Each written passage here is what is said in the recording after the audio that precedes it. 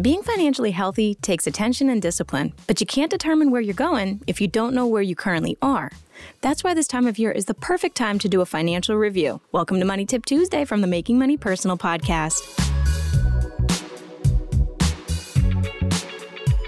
As 2023 comes to an end, it's a great time to think about your financial goals and plan for the new year. Taking some time in the next month or so to look ahead at your budget, credit, and investments is the best way to help you define your financial objectives, recognize your financial success and failures of the previous year, and make improvements in the new year.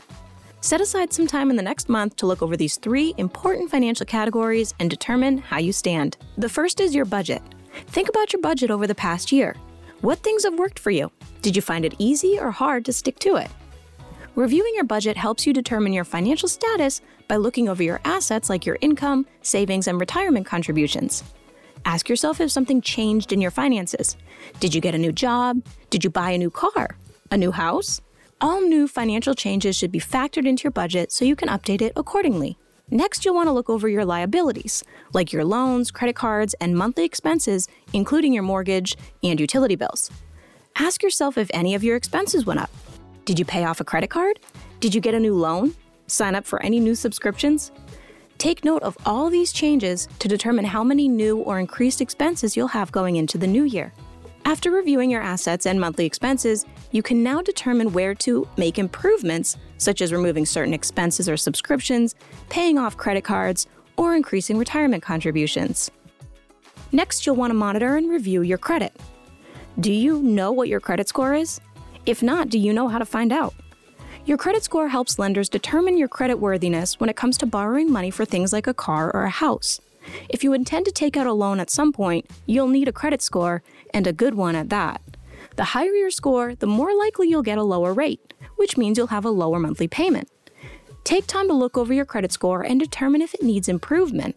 There are many resources available to check your credit score, like the top 3 credit bureaus, TransUnion, Equifax, and Experian. If you have a credit card, many times your credit card company might provide it, and you can also get it through a Triangle Better checking account with ID Protect. Once you know your credit score, set new financial goals towards your credit. Reevaluate all your credit cards and determine which ones you want to continue using, which ones you think you should remove, and which ones you need to focus on paying off. One of the ways you can determine which ones to keep or remove is by reviewing the perks of your credit cards and weighing any of the cons that they have, like their interest rates. And the last thing you want to review is your retirement savings and investments. Saving for retirement in an individual retirement account, IRA, or a 401k is one of the best ways to prepare for your future. Do you have a retirement account? How much have you been saving? Do you know if you'll have enough saved when you're ready to retire?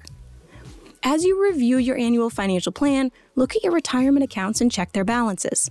If you have multiple accounts, consider whether you should roll any old 401ks into another if necessary, and determine whether you should increase or decrease your annual contribution.